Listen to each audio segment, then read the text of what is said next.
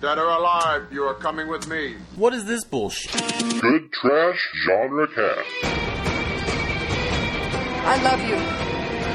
I know. Wax on, right hand.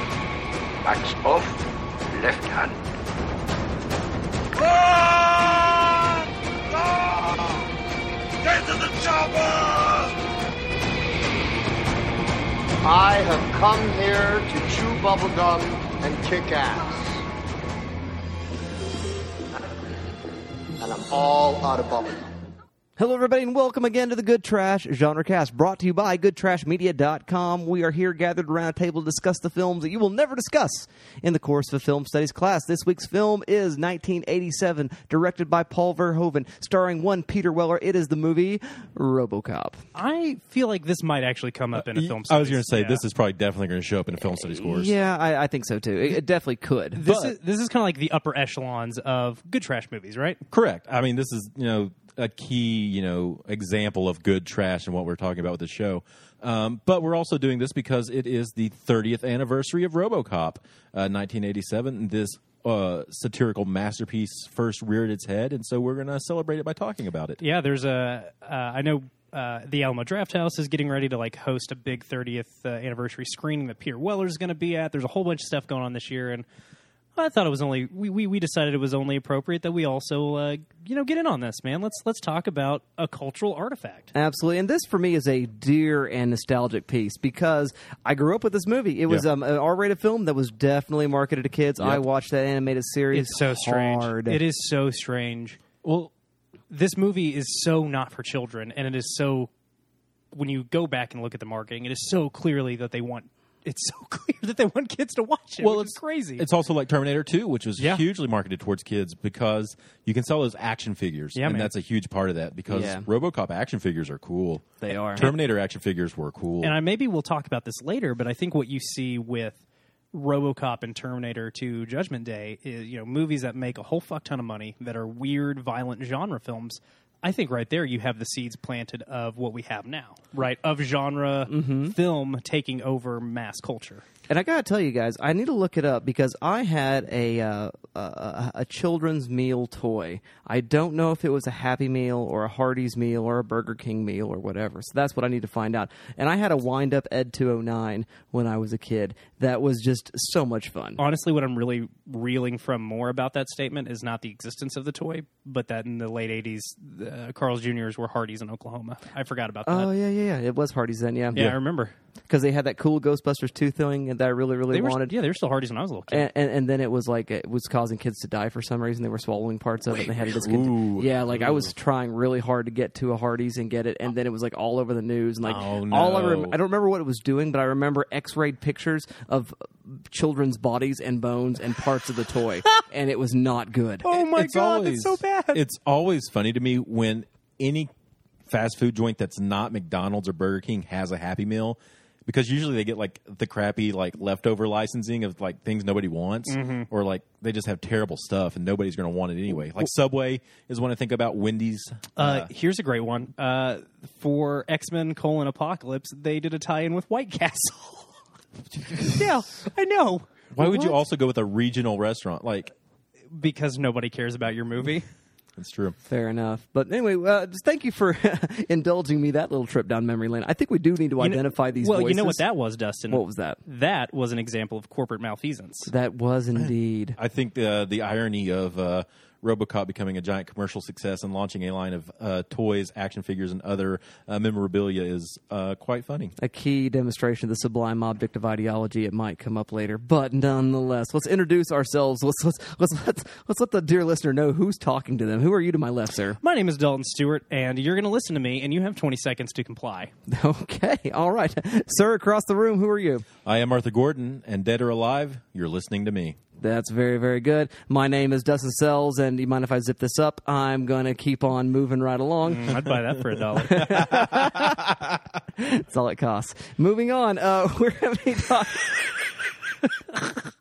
Woo! We're going to be talking RoboCop, all things RoboCop. But now, this is a 30-year-old movie, but I'm going to go ahead and give the same disclaimer that I always give. This is an analysis show, not a review show. And what that, therefore, then means is that when you are listening to our pod information coming into your ears, we are going to have spoilers in our analysis, but we're going to give a brief reprieve from all things spoilerific. For the first few moments of the show, we'll have a brief synopsis from the voice of the cinema, and then we'll have our thumbs up, thumbs down reviews, and those will be spoiler-free. Then we will move into our gameplay, which might involve a mild spoiler of this film or other films in its orbit. They're like satellites traveling around the gigantic largesse of that which is RoboCop. And then after that, we get down to business. There'll be a little musical cue, so you know it's business time. And once we get down to business, we have nothing on but our business socks, and we give nothing but analysis full of spoilers. You have been warned. So, without any further ado, Mr. Arthur Gordon, voice of the cinema. Let's hear that let's hear that synopsis. Not an analysis; it's a synopsis. Don't tell me what to do. No. In a dystopic and crime-ridden Detroit, a terminally wounded cop returns to the force as a powerful cyborg, haunted by submerged memories.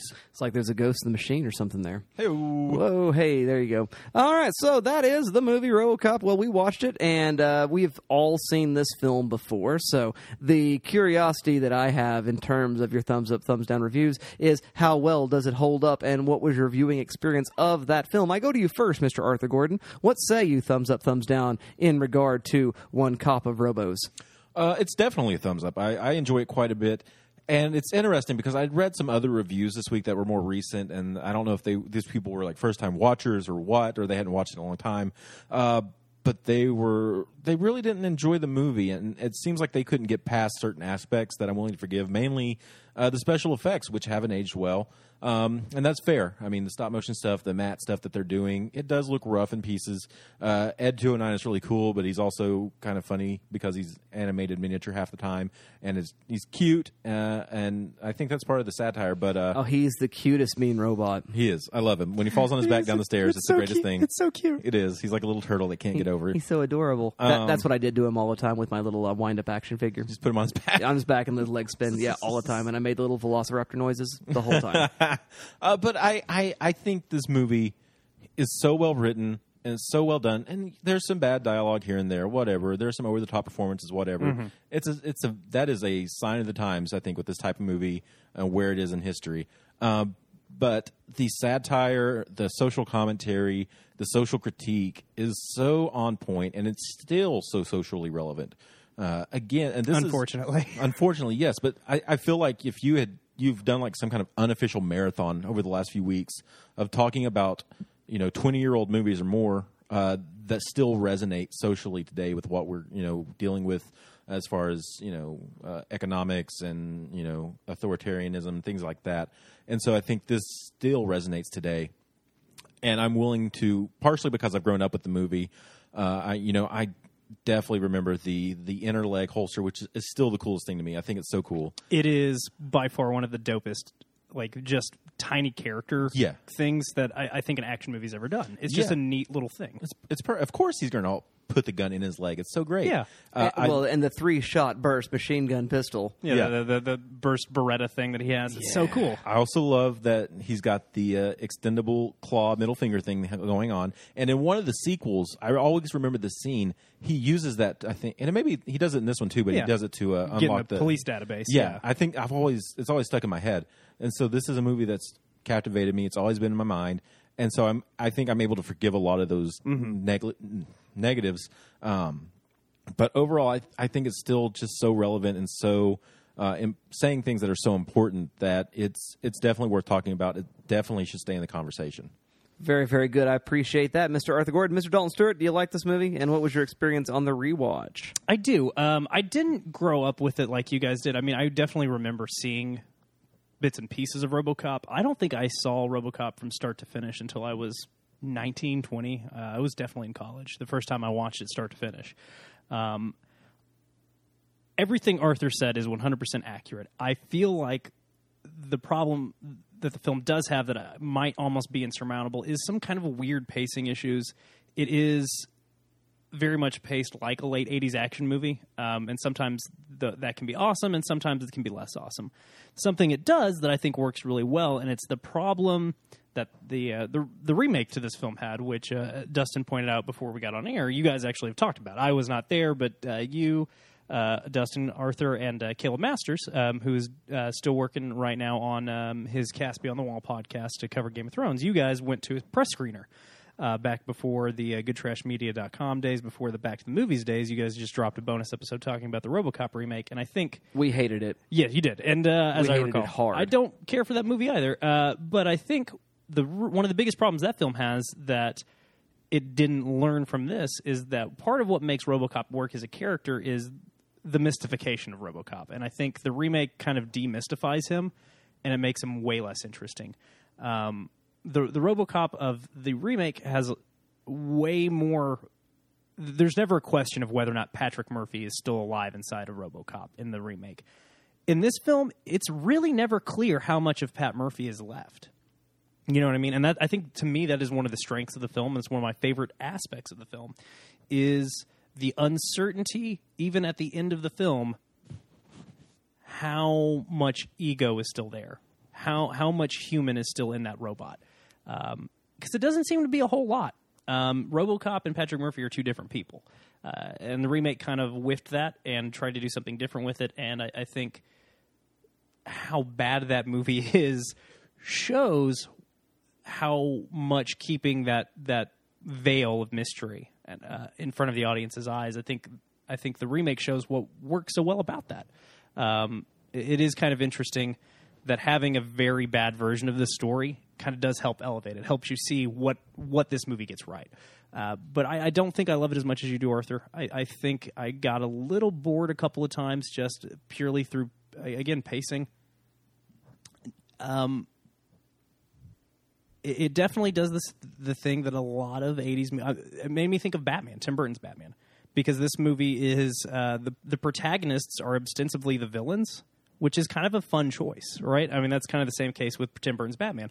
The Joker is the protagonist of that movie, for all intents and purposes. He gets more screen time than Batman, that's for damn sure. And I think you could probably, between Farrar, Michael Ironsides, and... Michael Ironsides... Red Foreman. Kurtwood Smith, thank you. I think between Kurtwood Smith, Miguel Ferrer, and the other corporate suit, the three of them combined definitely have more screen time. Yeah. By a lot than Peter Weller does. And that's probably in no small part because it was so damn difficult to shoot that costume. I will say that is simultaneously a strength and weakness of the film. The costume is so good. Yeah. But you can tell it is fucking impossible for them to shoot action scenes with that thing. They could not figure out how to shoot action scenes with that suit. And they got really excited about being able to use computers to make action scenes happen in the RoboCop remake. And I think that really underscores part of what works so well about this movie. Is it is ostensibly an action film. It really isn't paced like an action film. And that's kind of why I think so many 80s action movies, as I mentioned, they all kind of have a similar pacing. I think that's why some of them do age really well, is they're not paced like we pace action movies anymore. There's not like a quick succession of fights and shootouts and car chases. There's maybe two or three really big ones, and they come in weird places. And sometimes that can really help a movie have legs, and sometimes it can really make a movie hard to watch going forward in history. So I'm still kind of up in the air on where I fall on RoboCop. I don't know. I'm going to go ahead and give you a little spoilie. I don't know if this is going to end up on the show for the trash or not before the time we get to the end of this episode. But I will say I think it is a very important movie, and I do like it quite a bit. I just feel like it's not as fun to watch as I remember it being. All right. Well, there you go. Thank you very much for that. Which is fine. Not every movie has to be fun to watch, I feel like I should say. But when a movie is called RoboCop, it should be fun. Yeah, that's fair. I had fun watching the movie. So in a contradistinction of opinion there, I did enjoy the film. Dustin, I got to jump in real quick. Okay. I realize I've been saying Patrick Murphy. His name is Alex Murphy. I made his name more Irish because I used to know a guy named Pat Murphy. There you go. So sorry for that. I'm real dumb. It's Alex J. Murphy. I'm a dummy. That's okay. So before people start freaking out and start tweeting at us, we know I fucked up. Okay, well, yes, okay. Normally we do. Yeah, that's fair. It's usually quite obvious. So yeah, I liked it. It's fun. It's still a movie that is near and dear to my heart in terms of just my growing up and my nostalgia. I think Peter Weller is a better actor than this film gives him an opportunity to be. Mm-hmm, I agree with that. And especially as Alex Murphy in the first third of the film before he gets RoboCopped, then it's different. And he's doing something very, very different that is as wooden, but it is also doing something where it elicits empathy in a way that I think is pretty amazing. So I really, really enjoyed that. I love this score. I love that music. It's good. So much. It is a absolute home run in terms of that. I don't have a problem with pacing, but I do have a problem with some of the heavies. I like them a lot, but especially our one African American heavy in the beret. It's more than a little bit racist. Yeah, and so I'm troubled by that. I mean, we're doing 80s, African American gangster. This is what we need to do, and there are great, vile stereotypes that are being drunk from a well of which are being drunk from, and that's I feel a little icky about that. I do love the cameo by the Toxic Avenger that happens. Because it is so disturbing. This movie is so violent. I can't believe we haven't really talked about that yet. This is. I would be shocked if a studio put out a movie this violent. Juiciest today. squibs ever. It is so graphic in a way that is kind of amazing that I love. Well, it was initially rated X, and I feel that Verhoeven just cut enough to slim it down just to the R, flirting with that line to be R. Well, there's a cut that I noticed in terms of that when RoboCop stabs the chief bad guy. Yeah, there's a real quick cutaway And stabs him in the neck with his little middle finger spike. His data spike. His data spike. It's a weird term. That's a thing. Okay. But he does that, and then there is this great gout of blood that just falls on his breastplate. That is insane. I mean, it's just like somebody just took a bucket of blood and just dumped it on his chest, for the shot somewhere off camera. And the cut does not match very cleanly. And I think it might be because there was a much more graphic penetration, for lack of a better word. No, that's a good word for it. I mean, that is exactly what it is. So, yeah, that is what it is. And I think there's definitely some issues with regard to the treatment of women in the film. And I like Annie, what is her last name? Annie Wilkes. Annie Oakley. Is it Wilkes? I think it's Wilkes. Wilkes feels right. I like her, but she is, again... It's Lewis. Annie Lewis. Annie Wilkes is from Misery, right? Maybe that's true. Maybe that's what I'm doing. Nancy Allen. I don't know what I'm doing. Nancy Allen's the actress. Oh, okay. Well, Nancy Allen, what she's doing, I think, is fine, and she's definitely kicking some real heavy tail there at the opening introduction. And Verhoeven intended her to be sort of a gender-neutral sort of casting. That's why her hair is short and those kind of things. But she still just serves to be rescued by RoboCop. She serves to fail in rescuing RoboCop. And then every other female character is simply just a damsel in distress or, those sort of virgin harlot kind of standard tropes. And that's awful. Well, and I mean, yeah, you look at any film in Paul Verhoeven's filmography, his gender politics are exceptionally complicated. Yeah. Sometimes they lean a little bit more woke, and sometimes they lean a little bit less. And this is one of those lessers. I would agree with that. I haven't seen Elle. That kind of does seem to be the culmination of the gender politics in his filmmaking.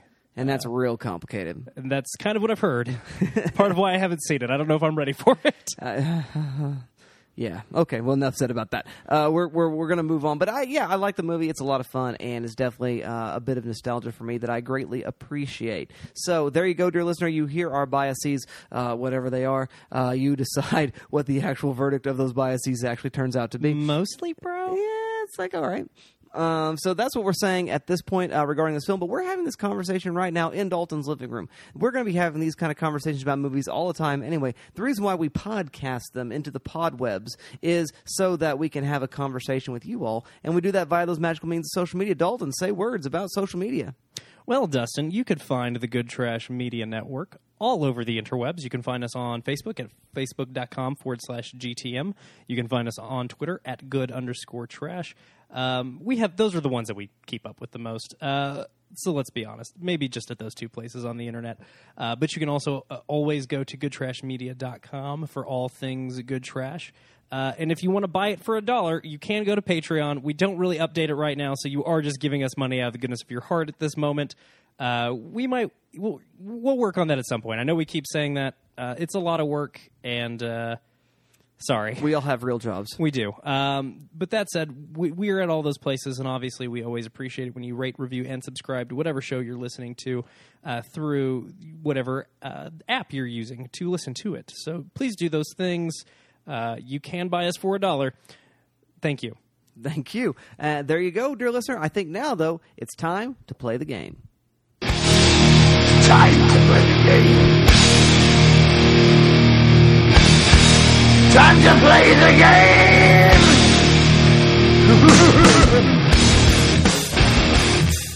And we're back with our favorite cinematic super cops. Well, that's right. Favorite cinematic super cops brought to you by a RoboCop. RoboCop. It doesn't get much more super than putting Alex J. Murphy inside of a robot.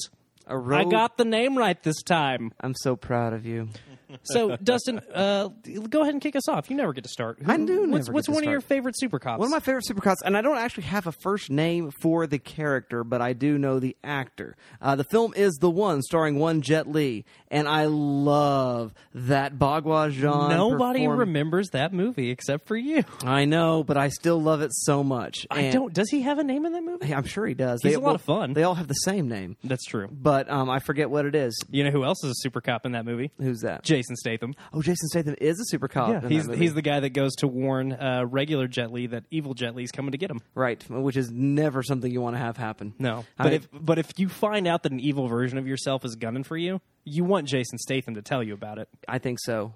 Yeah, absolutely, and then have him help you kill him immediately. Yeah, of course. Yeah, that's exactly. That's a good pick. I like that. So, what about it works for you? Is it just that martial arts, that kind of more soft martial arts performance that's more of a Tai Chi sort of thing? Yeah, well, it's Bagua Jean is what he's doing, and I love just the sort of the faithfulness he does to the actual art, which is very, very interesting, versus Xing Yi, which is what the evil Jet Li does. This is some kung fu nerdery is going to happen right now. But Bagua Jean goes around in a circle generally. It's big arcs and movements like that, and Xing Yi moves in lines. And so we've got the straight line force of the bad guy versus the sort of distracting, deflecting, evading force that Jet Li uses, and that both of the characters in their action sequences make very great use of post-Matrix cinematic techniques that really just plays it. I think it's some of the best cinematic just martial arts that's out there right now, and so it's one of my favorite movies in general, and I just love me that Super Cop. Well, we're going to stay firmly in Chinese martial arts. My first pick is Jackie Chan and Michelle Yeoh in Police Story 3, Super Cop. Super Cop. Where Michelle Yeoh, I think she's credited as Michelle Khan in that film, but I'm specifically thinking of one moment in particular. There's a bunch of great fights, a bunch of great stunts in that movie. This is the movie where Michelle Yeoh jumps a fucking dirt bike onto a moving train. Nice. Not a stunt performer. Michelle Yeoh jumps a stunt bike onto a moving train. It's one of the coolest things I've ever seen. Go look for it. I mean, it's when you watch, as with all Jackie Chan movies, there's a lot of bloopers of stunts going wrong at the end. And Michelle Yeoh, definitely almost died. Definitely almost died. I think they only did it twice, but there's one that they show in the end of the movie that definitely goes a little wonky. And it's super scary to watch. She's a bad lady. She's so cool. And Jackie Chan's no schmuck himself, obviously. He has some ability. Yeah. So kudos to them. And again, we're talking about real life, super actors at this point. I mean, these are people who were doing their own stunts before it was a cool thing that Tom Cruise could see he did. Yeah. And, I'm not trying to take it away from him. The dude did hang off the side of an airplane. That's pretty true story. Pretty amazing. But I think they were doing it kind of down and dirty because they weren't super famous. Nobody cared if they died. And Jackie Chan definitely used that to his advantage. He used the fact that only Chinese audiences were seeing these movies early in his career to do whatever he wanted. It's only when Western studios got involved that they were like, you can't do that. We're not going to let you do that. If you die, you're going to cost all of us a lot of money. And that's just kind of amazing that he didn't have to do it himself, and Michelle Yeoh didn't have to do it herself, and throughout the course of 30 years, just kept insisting that him and everybody else on the stunt team was going to do it all themselves, and I love that. Excellent, excellent. I appreciate that pick very much. Mr. Arthur Gordon, what is your first selection for favorite cinematic super cops? This one may be a steal from Dustin, I'm not sure, but I'm going to go with Jack Slater from Last Action Hero. It was not a steal for me, but I love it. Who is, I love that character because obviously Schwarzenegger just kind of spoofing all these characters he did in the 80s and early 90s. I've did a lot of very notable characters. He did, and it's so much fun to see him. And I love that he exists as a super cop, but also in this world where that's the normal. You know, cops can't die, injuries heal, like with this Wolverine-style healing factor. I think that's so much fun. And I think Schwarzenegger does such a good job in that role of kind of, you know, picking fun at himself and having fun with it and still being Schwarzenegger. That it's such a good time, and so I really appreciate that one. Excellent, excellent. Now, my next selection is one of those moments in which your superhero is elevated by the prowess of the supervillain in terms of both performance and abilities, but both of these characters. So let me just tell you, I think it's a movie from the 90s and maybe the early 2000s. I doubt it, though. I didn't look up the year on this. But tell me if this sounds like something that might turn your crank. What we have is a Boston cop. Okay, Irish descent. He's an immigrant from Ireland, and he is a former member of the IRA. He's left all that life, come back across Dustin, the pond. Here's the thing, man. You've already lost me, because at first I was really excited. Oh? Because I was going to be like, oh, he's from Boston? He's from Beantown, huh? And then you said he's from Ireland, and now I don't care, but go ahead. Oh, really? I care less now. Oh, that's too bad. You had different accents, didn't you, you fucking snake? And there is a former trainer of his mentor, who was in prison in someplace in Dublin, you know, or rather Northern Ireland, I suppose. Probably Belfast, yeah. Yeah, where he's being held. And he escapes from prison, comes back across the pond in order to wreak his revenge against this other character. Let me tell you more.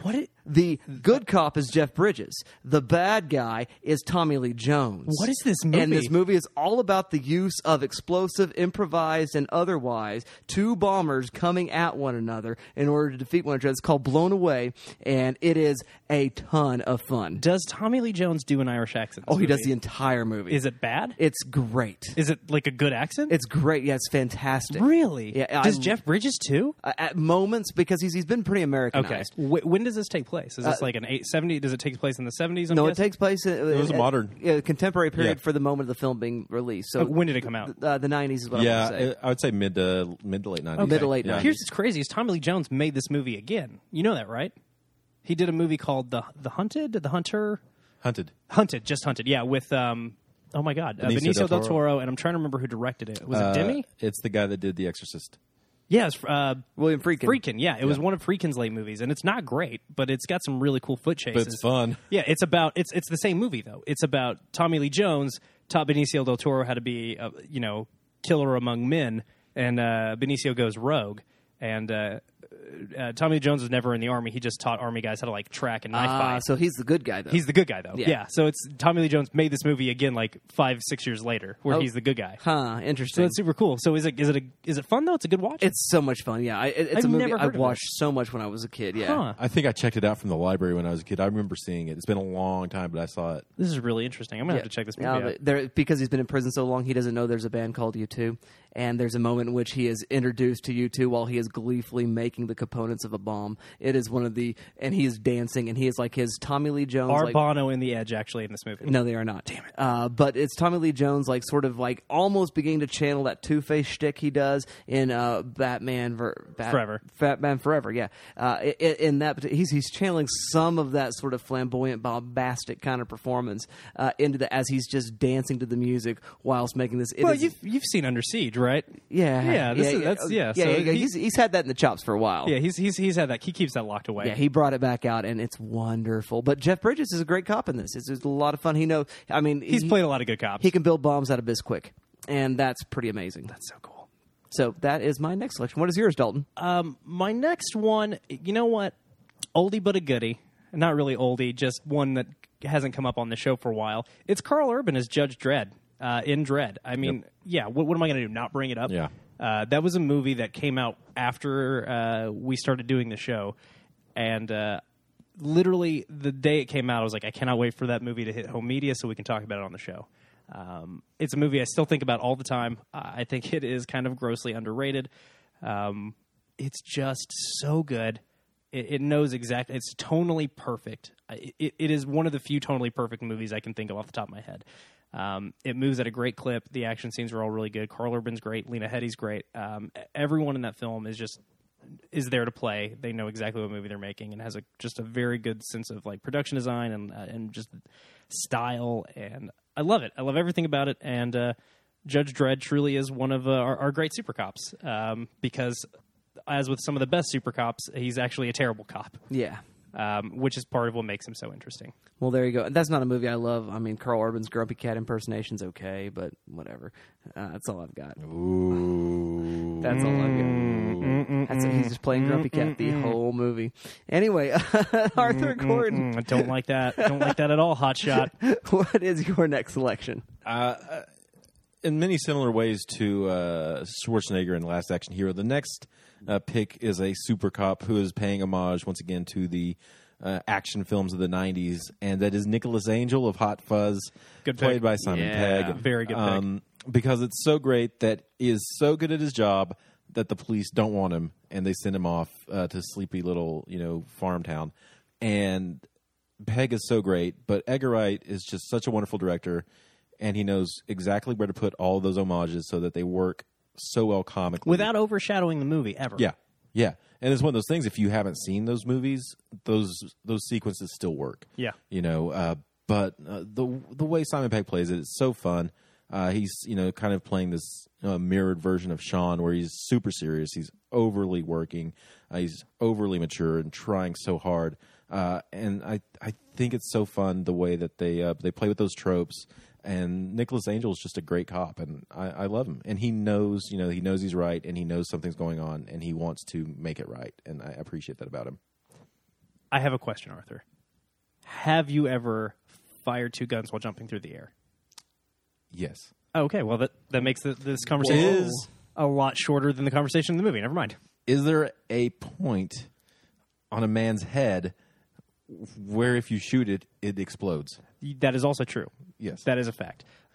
If you get stabbed by Father Christmas in the line of duty, you do get a promotion to the armed response unit. Yes. That's how the police work in the UK. They've got funny hats. They don't carry guns, by and large. But if you get stabbed by Father Christmas, you get a promotion to the SWAT team. But only when Father Christmas is being played by Peter Jackson. Always. Yes. Okay, well, that Any was... more? Yeah, Arthur and I are just kind of gushing over... You guys had a moment there. Hey, we've talked about Hot Fuzz on the show. You can go listen to that. It's kind of cute. You got any more picks there? I have one more pick. Awesome. This one is, another... It's a science fiction super cop. Nice. So it does sort of tie in a little bit more closely to our RoboCop. This is a super cop who had been falsely accused of a crime, sent to prison, but frozen in an ice cube. Oh, baby. And sent to the future to fight Wesley Snipes. That's right. Demolition Man with one Sylvester Stallone. That movie is bad, but it is so much fun. I just, love it, love it, love it. I just love the Demolition Man. Yeah. I was thinking about that movie the other day. I was trying to find it streaming, but it's not. Oh. It would be fun for the show. Stallone. Terrible Judge Dredd. Great Demolition Man. Yes. What a film. What a film. What a conservative film. What a wonderful film. What a film that hates people who don't like violence. Yes. God. My final pick, I do have one more as well, is you're going to have to forgive me. I've never actually heard his name said aloud, but it is the character's name is Rama, played by Iko Uwais. I've never heard his name said aloud, but Rama from The Raid, Redemption of the Raid 2. Raid, yeah. Man, speaking of great fights, we were talking about that earlier. Yeah. That pinch axolot, man, just all the fighting, all the good fights. Here's the weird thing about those movies. The first movie is, without a doubt, a better film, and the second movie, without a doubt, has the better fight scenes. It's kind of insane. I actually just recently rewatched the first one. Holds up super well. I tried to rewatch the second one probably 2 years ago. It does not hold up very well. I did not like it as much after I saw it in theaters.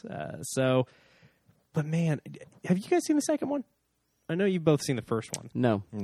There is a fight in a car that I think you was showed this. shamelessly stolen by the makers of Deadpool. Yeah. I'm sorry, Ryan Reynolds. Your guys that you because let's be real, Ryan Reynolds is the director of that movie.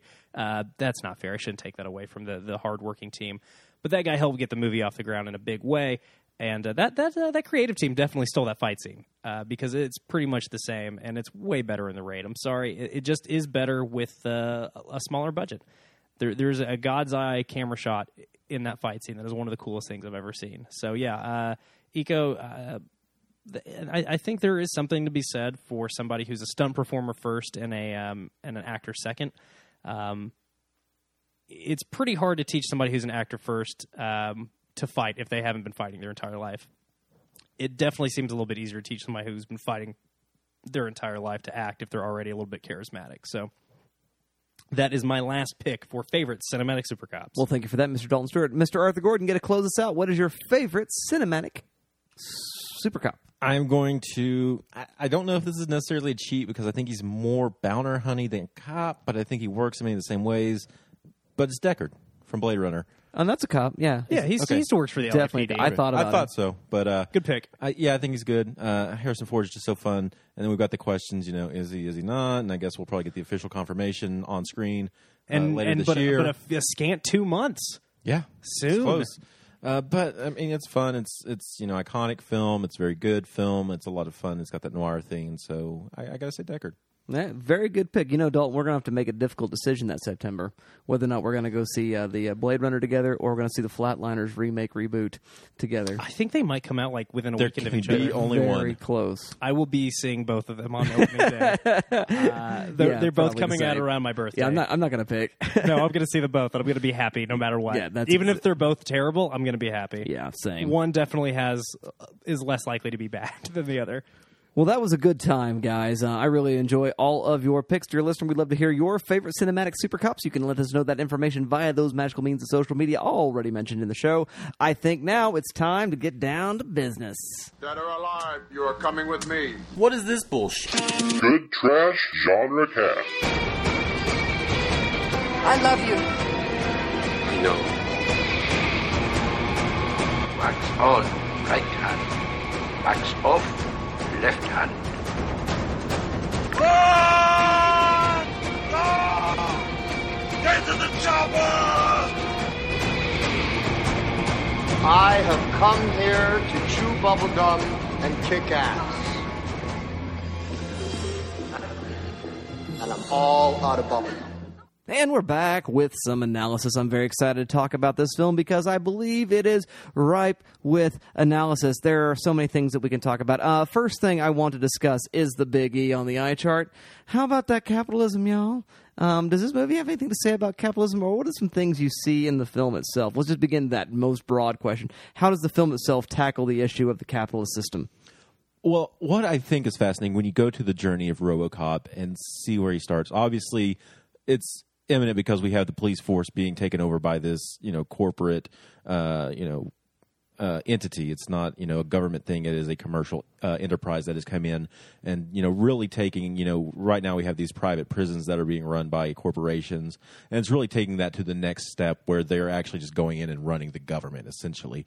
And so what's fascinating to me is that we take RoboCop, and he is in pursuit, or Murphy. He's not RoboCop yet, but he's in pursuit of these villains, and they wind up in this factory.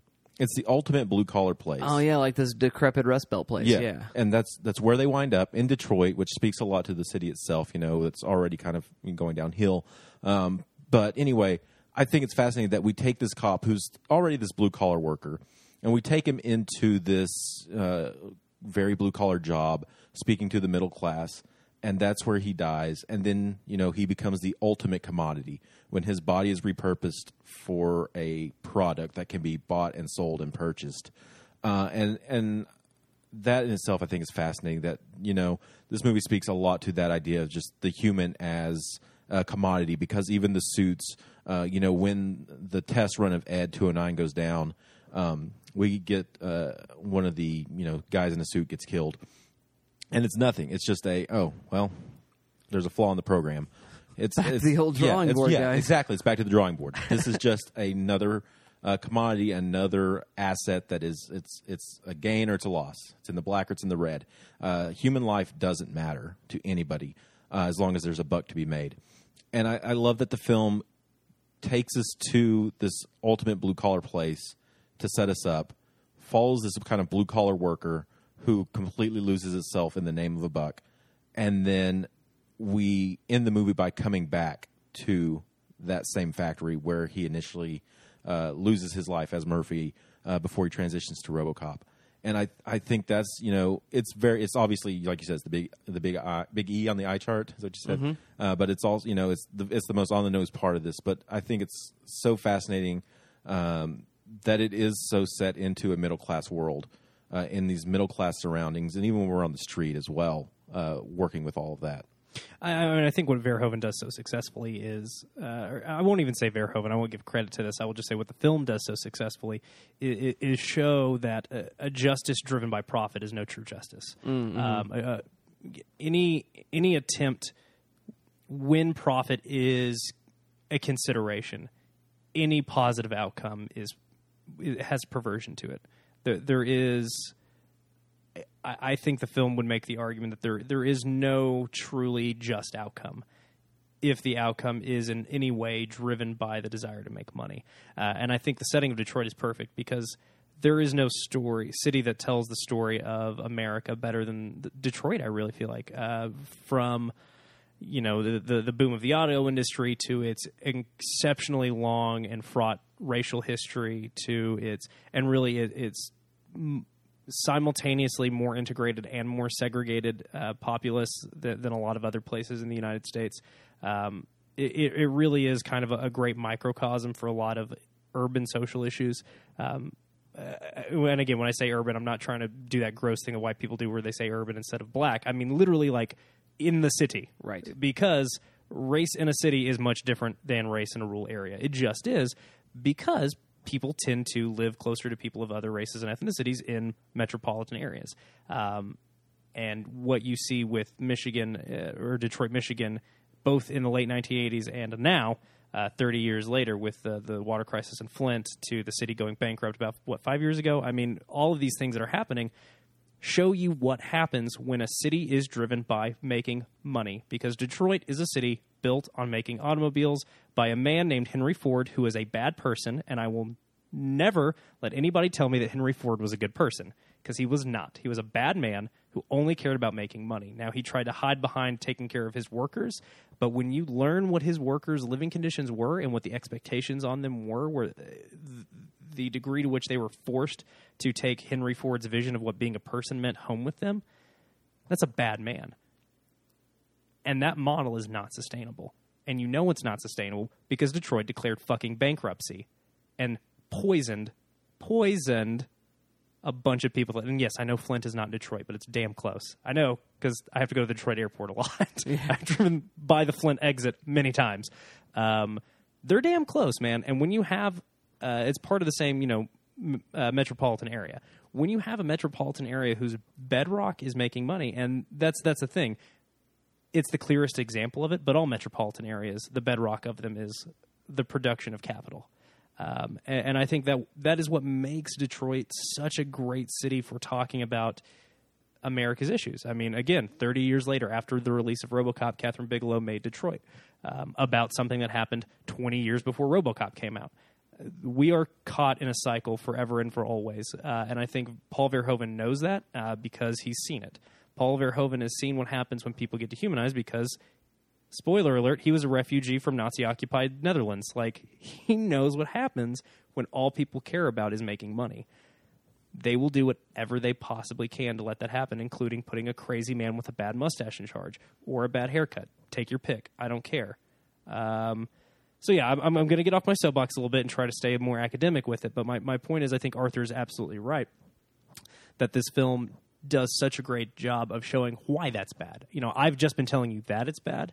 What this film does is show you that it's bad. I think you make a really good point there, Arthur, is especially the scene early in the film where Michael Farrar and is it Miguel or Michael? I always forget. Miguel. It is Miguel. Miguel Farrar and his other buddy. I forget the character name and the actor name, but they're like newbie that's hanging out with him. He fucking eats it, man, in like a really horrifying way. Yeah. And they don't give a shit. Yeah. They don't care. He was their friend. Yeah. Guys, if I get killed by Ed 209, I would expect a little bit more of a reaction from the two of you. It's really it's sad. And that's, I think, what works so well about the violence is it is so violent that it's never cool. That is what works about RoboCop's utterly graphic violence. Is it's sometimes funny. It's so absurdly violent that it's funny, but it's never cool, and that's a big distinction to make. Well, I'm so endemic in capitalism that my reaction would be to go through your pockets and look for change. Oh, is that how indoctrinated you've been? That's the only reaction I would have because there's something I need to buy for $1, which I love those bits of commercial and this television. It's a great program. Piece of world building, right? Yeah, it's so fantastic. And again, it's showing this idea that everything is for sale, everyone is for sale, and that we are selling not people in positions, we're selling units, and there is a fundamental dehumanization that goes on with being part of those sort of industrial, privatized, public service kind of systems. And that's part of the reason why I think there's something going on a little bit broader, and I want to come back into capitalism, but I think about the discussions about police violence and those kind of things that we're having right now. And part of what's going on there, even though Murphy/RoboCop seems to be performing all of their duties well, although I do think excessive force could definitely be levied against the RoboCop. Could be? Could be. Yeah, would be. Could be? Should be. My man blows up a fucking gas station. Yeah, it's kind of bad. So there's all of that going on, but part of the reason why it's happening is because of the external forces of capitalism, which do dehumanize, which do de-soul the human being. And so there's something like that that's going on as well. And there's a reason why those kind of violences happen in police forces or in the security forces of prisons and places like that, where you begin to be so dehumanized that you lose your own humanity, and you're unable to deal humanly with whatever other element you're dealing with. And of course the film does, I think, show the dehumanization of the criminal element as well, that they are not human beings at all. It's nice to see sort of leftover cast from Twin Peaks there with Miguel Ferrer and also Ray Wise making a great appearance, and they're all just they're just stuffed shirts. They're not really human beings, they're not really people. There's only this one humanizing moment where we see our Toxic Avenger moment, and we do begin to feel bad for that Frankenstein monster that's created. But the other thing about capitalism that I think is so insidious that the film does get perhaps by accident is what happens. The reason why RoboCop is able to finally defeat the final villain at the end is because he gets fired in a very Donald Trump-like move. I cannot help but think of The Apprentice as I saw this. And since he'd been let go from the company, then he is now legally able to execute justice upon him. His programming is not blocking him from doing justice. But here's the thing that happens. So what we've done is we removed this one bad man from the cogs of capitalism that caused all this dehumanization, but we've left the entire system in place. All we have to do is just take care of making sure there aren't a few bad apples ruining the system, rather than saying that the system itself is fundamentally broke, it's fundamentally dehumanizing, it's fundamentally wrecking things, and that's where police violence comes into the conversation, and also capitalism. Well, and maybe it's just because it's Sunday and I'm hotly anticipating the new Game of Thrones, or maybe because we were talking about Caleb and his Game of Thrones podcast, but the work of George R.R. Martin, George Reggae Rasta Martin, that has been turned into this crazy popular TV show.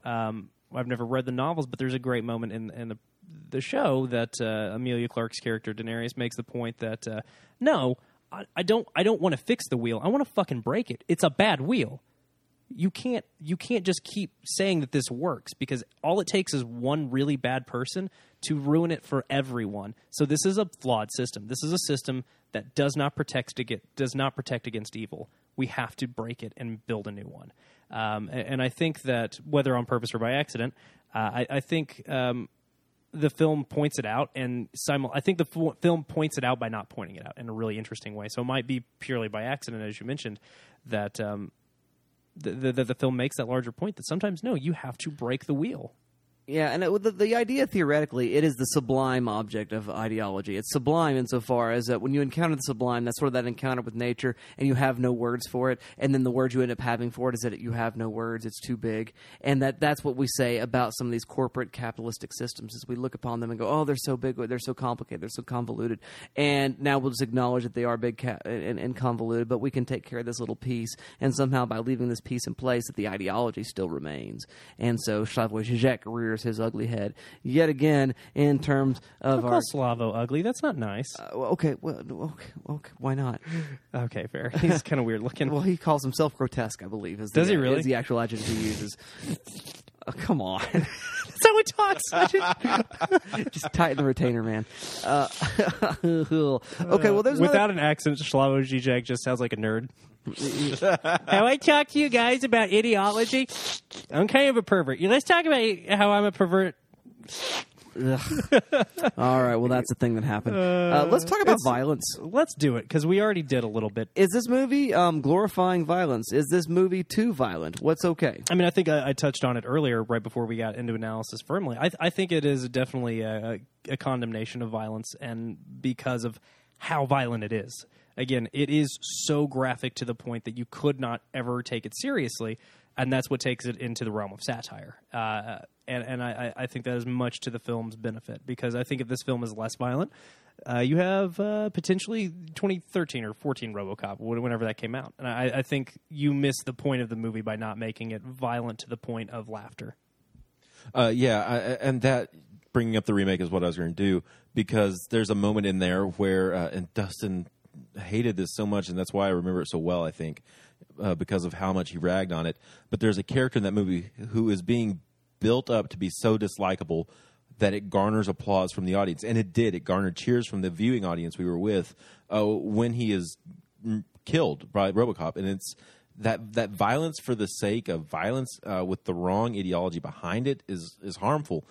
The Ed 209 sequence, when the nameless suit, he has a name, but I don't remember it, gets slaughtered by this glitch in the system.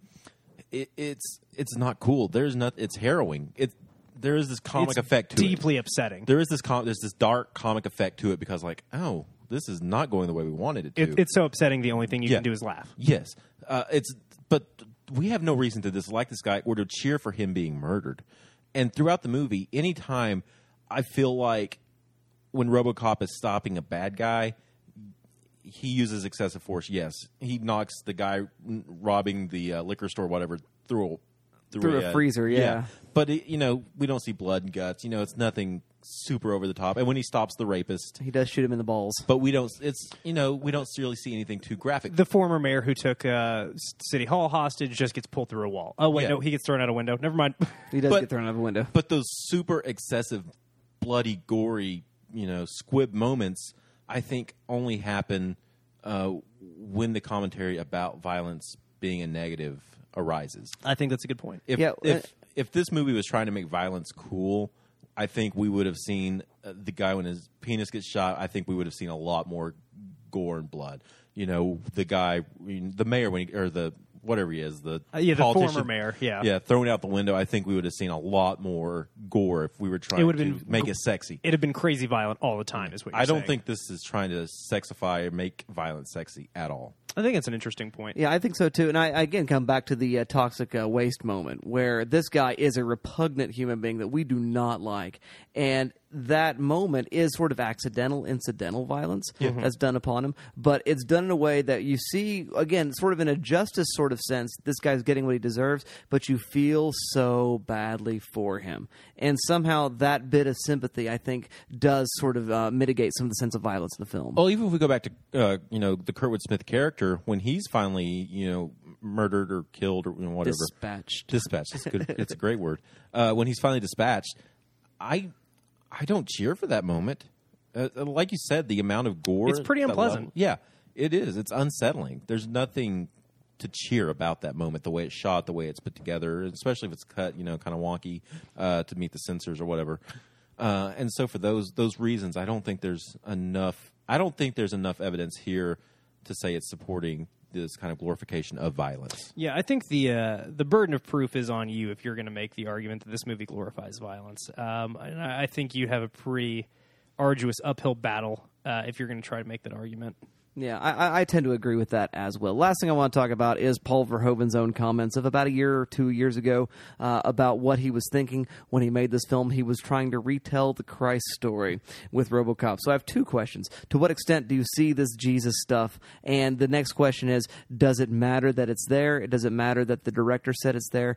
Is it a distraction, or is it helpful to a conversation about the film? Well, I will say this. It helped me recontextualize a thought that I had.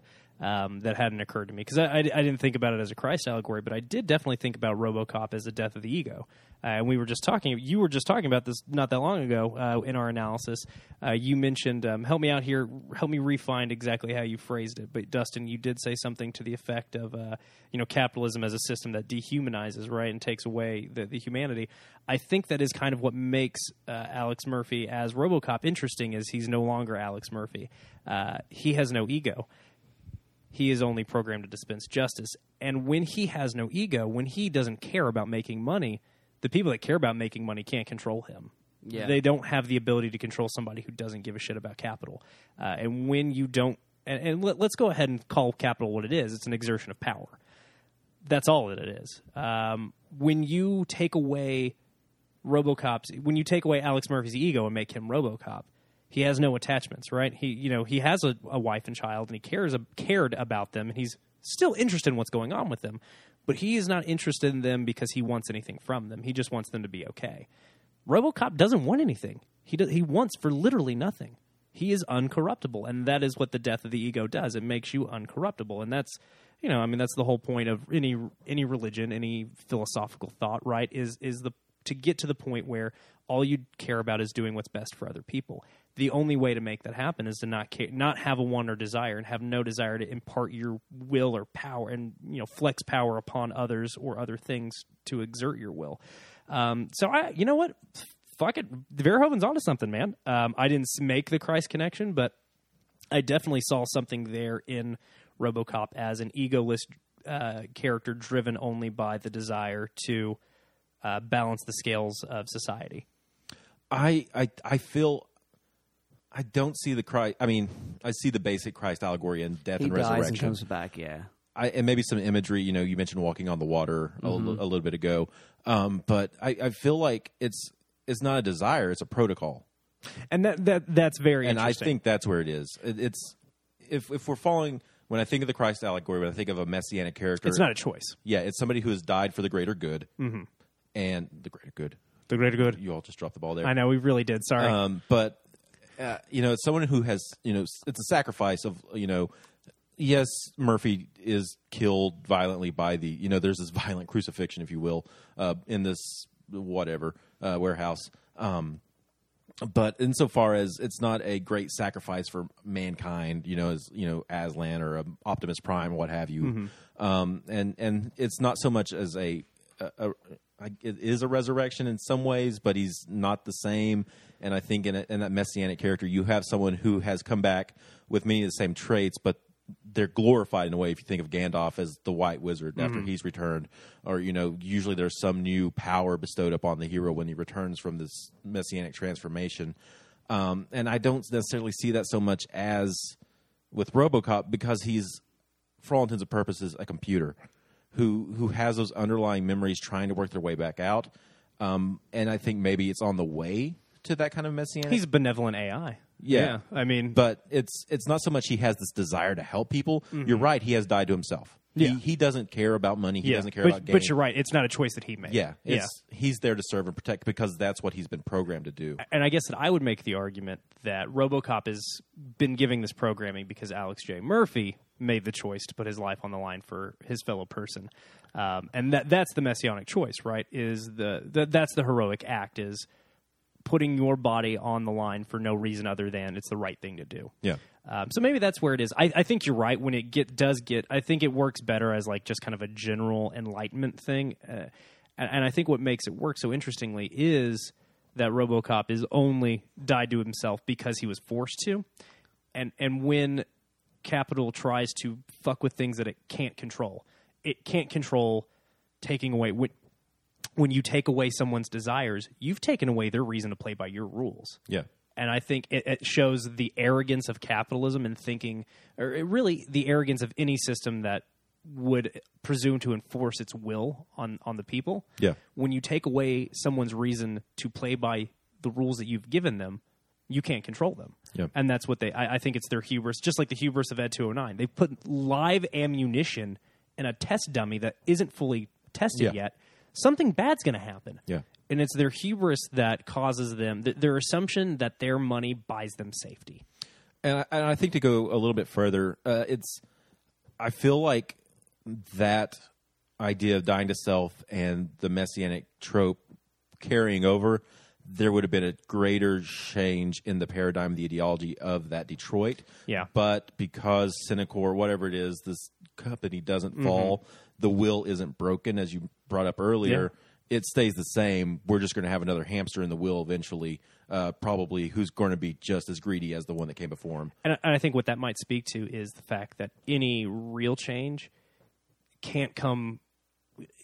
I'm not going to say can't. I don't want to speak in an absolute, but it's much harder for there to be a paradigm shift when the new suggested paradigm has come from within the existing paradigm.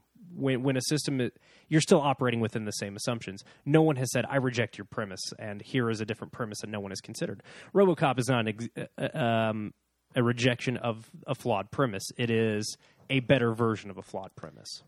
Fair enough. For me, reading the Christ allegory, I think authorial intent doesn't matter in this particular instance. No, but I think it can be helpful to contextualize. Well, I think there's definitely things he was thinking about, and I think it can definitely, again, connect to some of the imagery, death and resurrection, etc., that we do see something of a Mary Magdalene kind of... service being done by his former partner. Those kind of images are there, and I think they're fine that they are there. But I think if you were really going to think about the life and afterlife of Alex Murphy, I think you have to think of something more of a pathetic with a B, bathos, which is a parody, a satirical parody of resurrection, more like that of the zombie. Really, that he is now back from the dead, undead, driven by one set of desires. Desire in this case for justice, as opposed to eat human flesh or brains or whatever, depending on your zombie movie that you happen to be watching. But he's a justice zombie. It is really what you're dealing with. RoboCop is a justice zombie. Well, oh my god, that's so good. But yeah, I mean the spark that made him Alex Murphy is gone, and I think RoboCop would agree with that, because he doesn't. Does he ever say, "I'm not Alex Murphy"? No, he doesn't know who he is. That's true. But then once he realizes that's you can call me RoboCop, and my friends call me. That's true. He Murphy. does say the name's Murphy. I don't buy it. Yeah, I think he's a robot. I think he is a computer plugged into dead Alex Murphy's brain that has chosen the best way to be more like Murphy. Well, and I think that's a good point. And I think really we get that kind of. I think we've got a guy who knows he's gone beyond a world he can't go back to. Ooh, yeah. Now we're talking. Right, and I think it's such a great moment. Is they go back to the factory. He's sitting down and he removes the faceplate, and it's such, I think, a beautiful moment because that makeup is so good. It's very sad. I can't remember them, but I can feel them. Yeah, such a great line. I think that's really sad. He's a ghost of himself. He knows he can't go back, and now he's got to deal with his new protocol that he can't change. He's still, even though he has an understanding that he was something else, he now lives in this protocol that he can't move back from. So yeah, it is a Christ metaphor insofar as it is steeped in Western civilization and the way in which the biblical narrative has entrenched itself in the way that we tell stories. So there is some connection there, and Verhoeven's not wrong for saying what he says.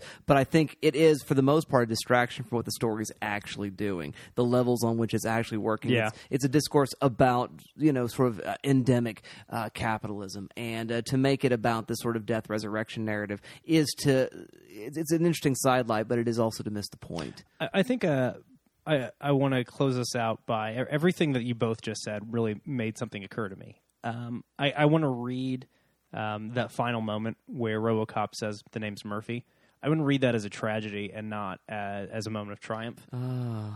It's a moment of RoboCop realizing that it's not going to get better than when he was Alex Murphy. He just made me immensely sad. I know. Isn't that sad? That's what Arthur made me sad when you said it. That's what, when you were just talking about it, Arthur, that's what made it kind of click for me, is that's why it's never going to change, because he's not progressing forward as he could. He's regressing to what he knows he can't have. Yeah. He's died to his own ego, and instead of accepting what comes next, he's chasing it. He's trying to hold on to it, even though he knows he can't go back to it. The sequence in the house when he goes home, and he's moving forward, trying to get his wife. Yeah. Hey, guys, I can't wait to get to Elster instead, and that's all I'm going to say. All righty. Well, there you go. I think that's a good segue into that. There you go, dear listeners. That is our analysis on the film RoboCop 1987 from Paul Verhoeven, starring the great Peter Weller. Without any further ado, let's talk about what we want to do in terms of rendering a verdict for this film, Shelf or Trash, Shelter and Stealth, because you're so excited, Dalton. I'm gonna let you go first. Well, I can't throw this movie away. I mean, this conversation we've had shows you that this movie is valuable. I will say it is not my favorite Paul Verhoeven movie, not by a long shot. Fair. What I would watch instead is Total Recall and Starship Troopers. I think Starship Troopers is the better movie. I think this movie probably has a little bit more timelessness. I think Starship Troopers is about I think Starship Troopers touches on something equally as timeless, and it just wasn't quite as timely. RoboCop was super timely because of the late 80s. Starship Troopers is the best movie about a post 9/11 world made before 9/11 happened. It's a movie that speaks more honestly to the Cold War, to Vietnam, and Russian engagement in Afghanistan. That's what it's actually speaking to. But what it foresaw on accident was an endless global war on an entity that does not play by the same rules as you, and therefore cannot be beaten because it operates in a different paradigm than your nationalistic force, which is why it's a beautiful film. And I think Total Recall is all the things we've been talking about identity and memory and what makes a person. I think those things are way better in Total Recall. I think Total Recall does a way better job of saying, like, what makes you who you are. This movie does a better job of saying who you are doesn't matter. What matters is, dying to what your own bullshit and trying to help other people. Total Recall says, well, yeah, who you are is also kind of important, and how do you define who you are?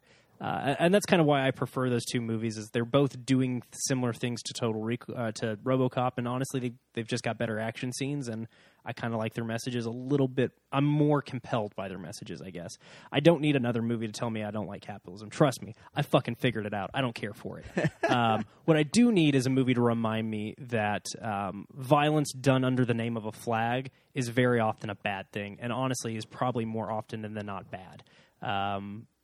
Even when it can be justified.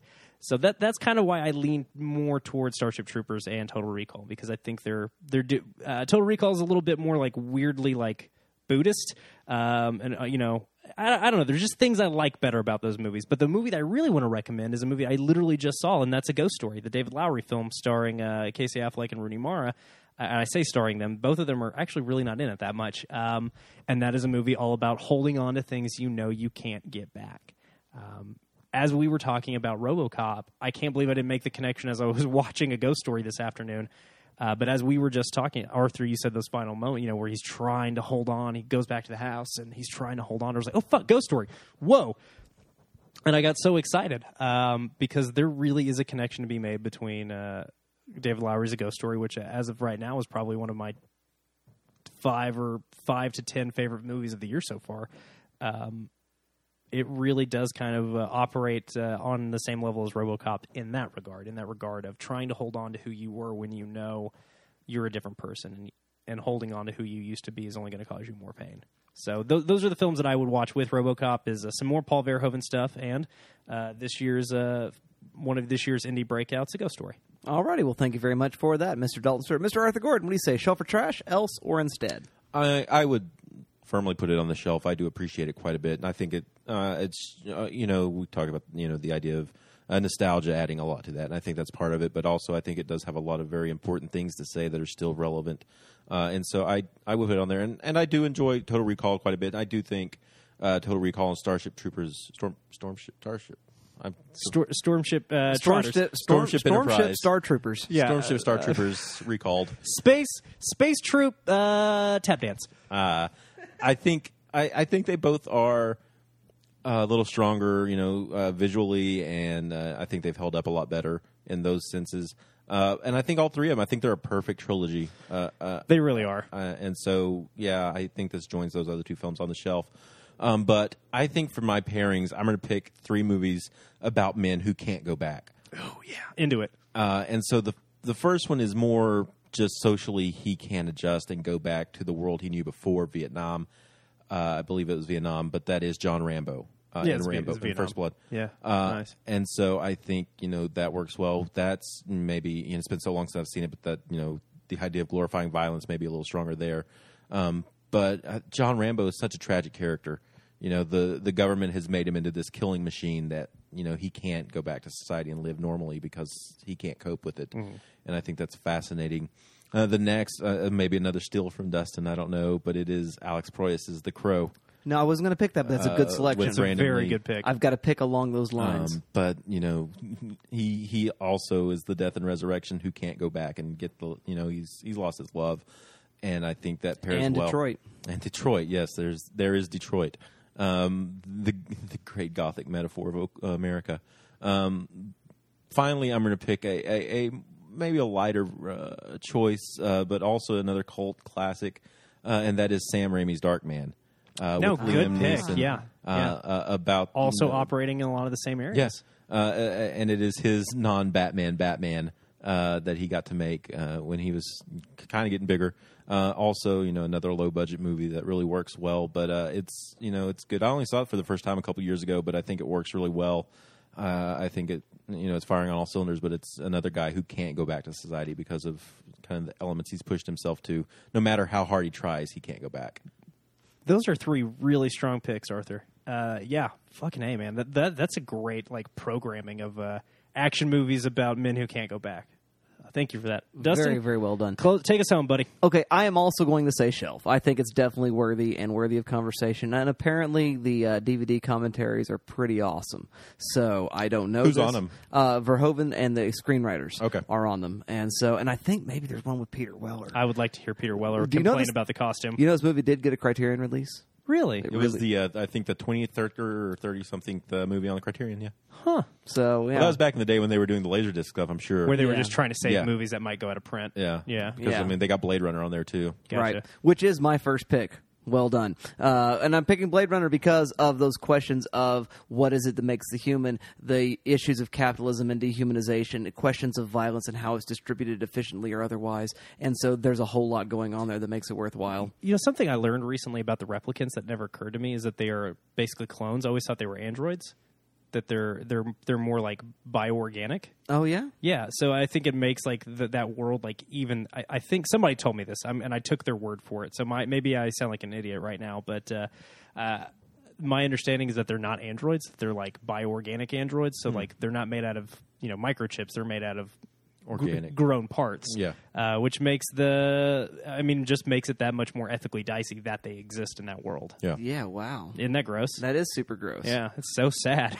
I'm troubled by that. My second film is in terms of just love for Detroit. And I'm going to recommend Ryan Gosling's directorial debut, a film called Lost River. Mm-hmm. And it's an excellent depiction of the city and an interesting conversation to be had. If you had those 3 movies as a triple bill, we're talking about Detroit, we're talking about that decrepitude, we're also talking about humanity and the loss thereof, and you encircled them in the orbit of one RoboCop. I think it'd be a good time.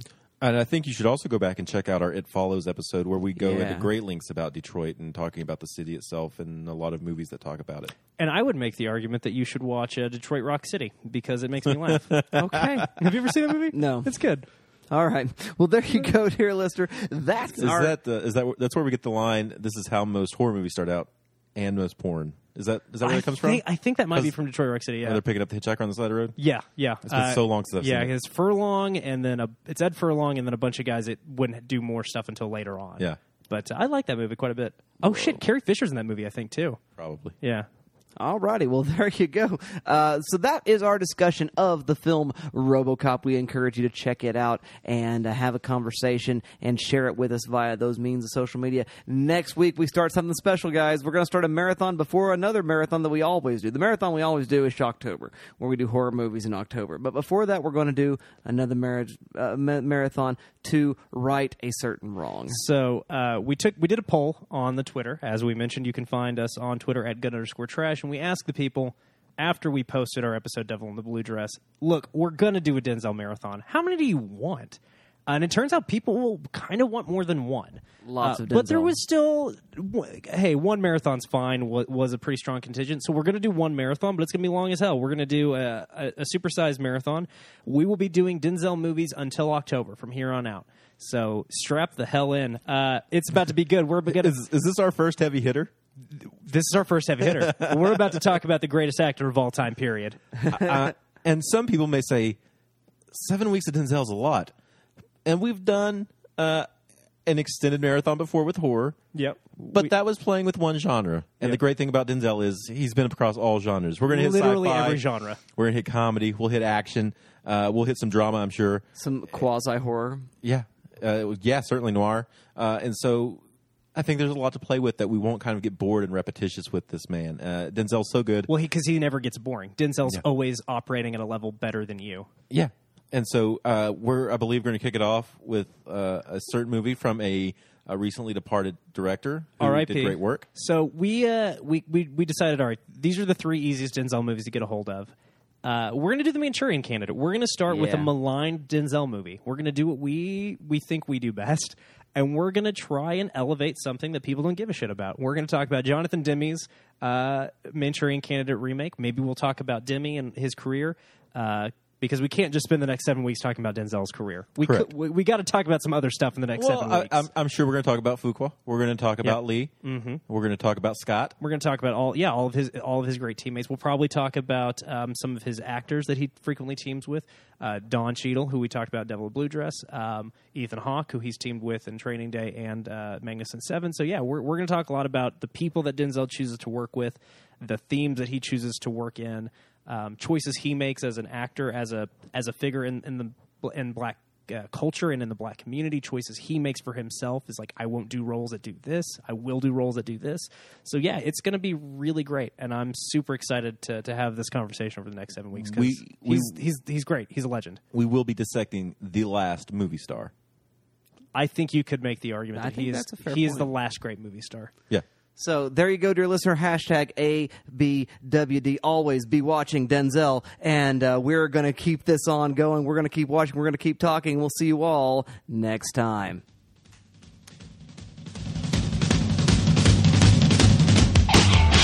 Thanks for listening to the Good Trash Genrecast. Good Trash Genrecast is a production of GoodTrashMedia.com. For more information on all things Good Trash, go to GoodTrashMedia.com.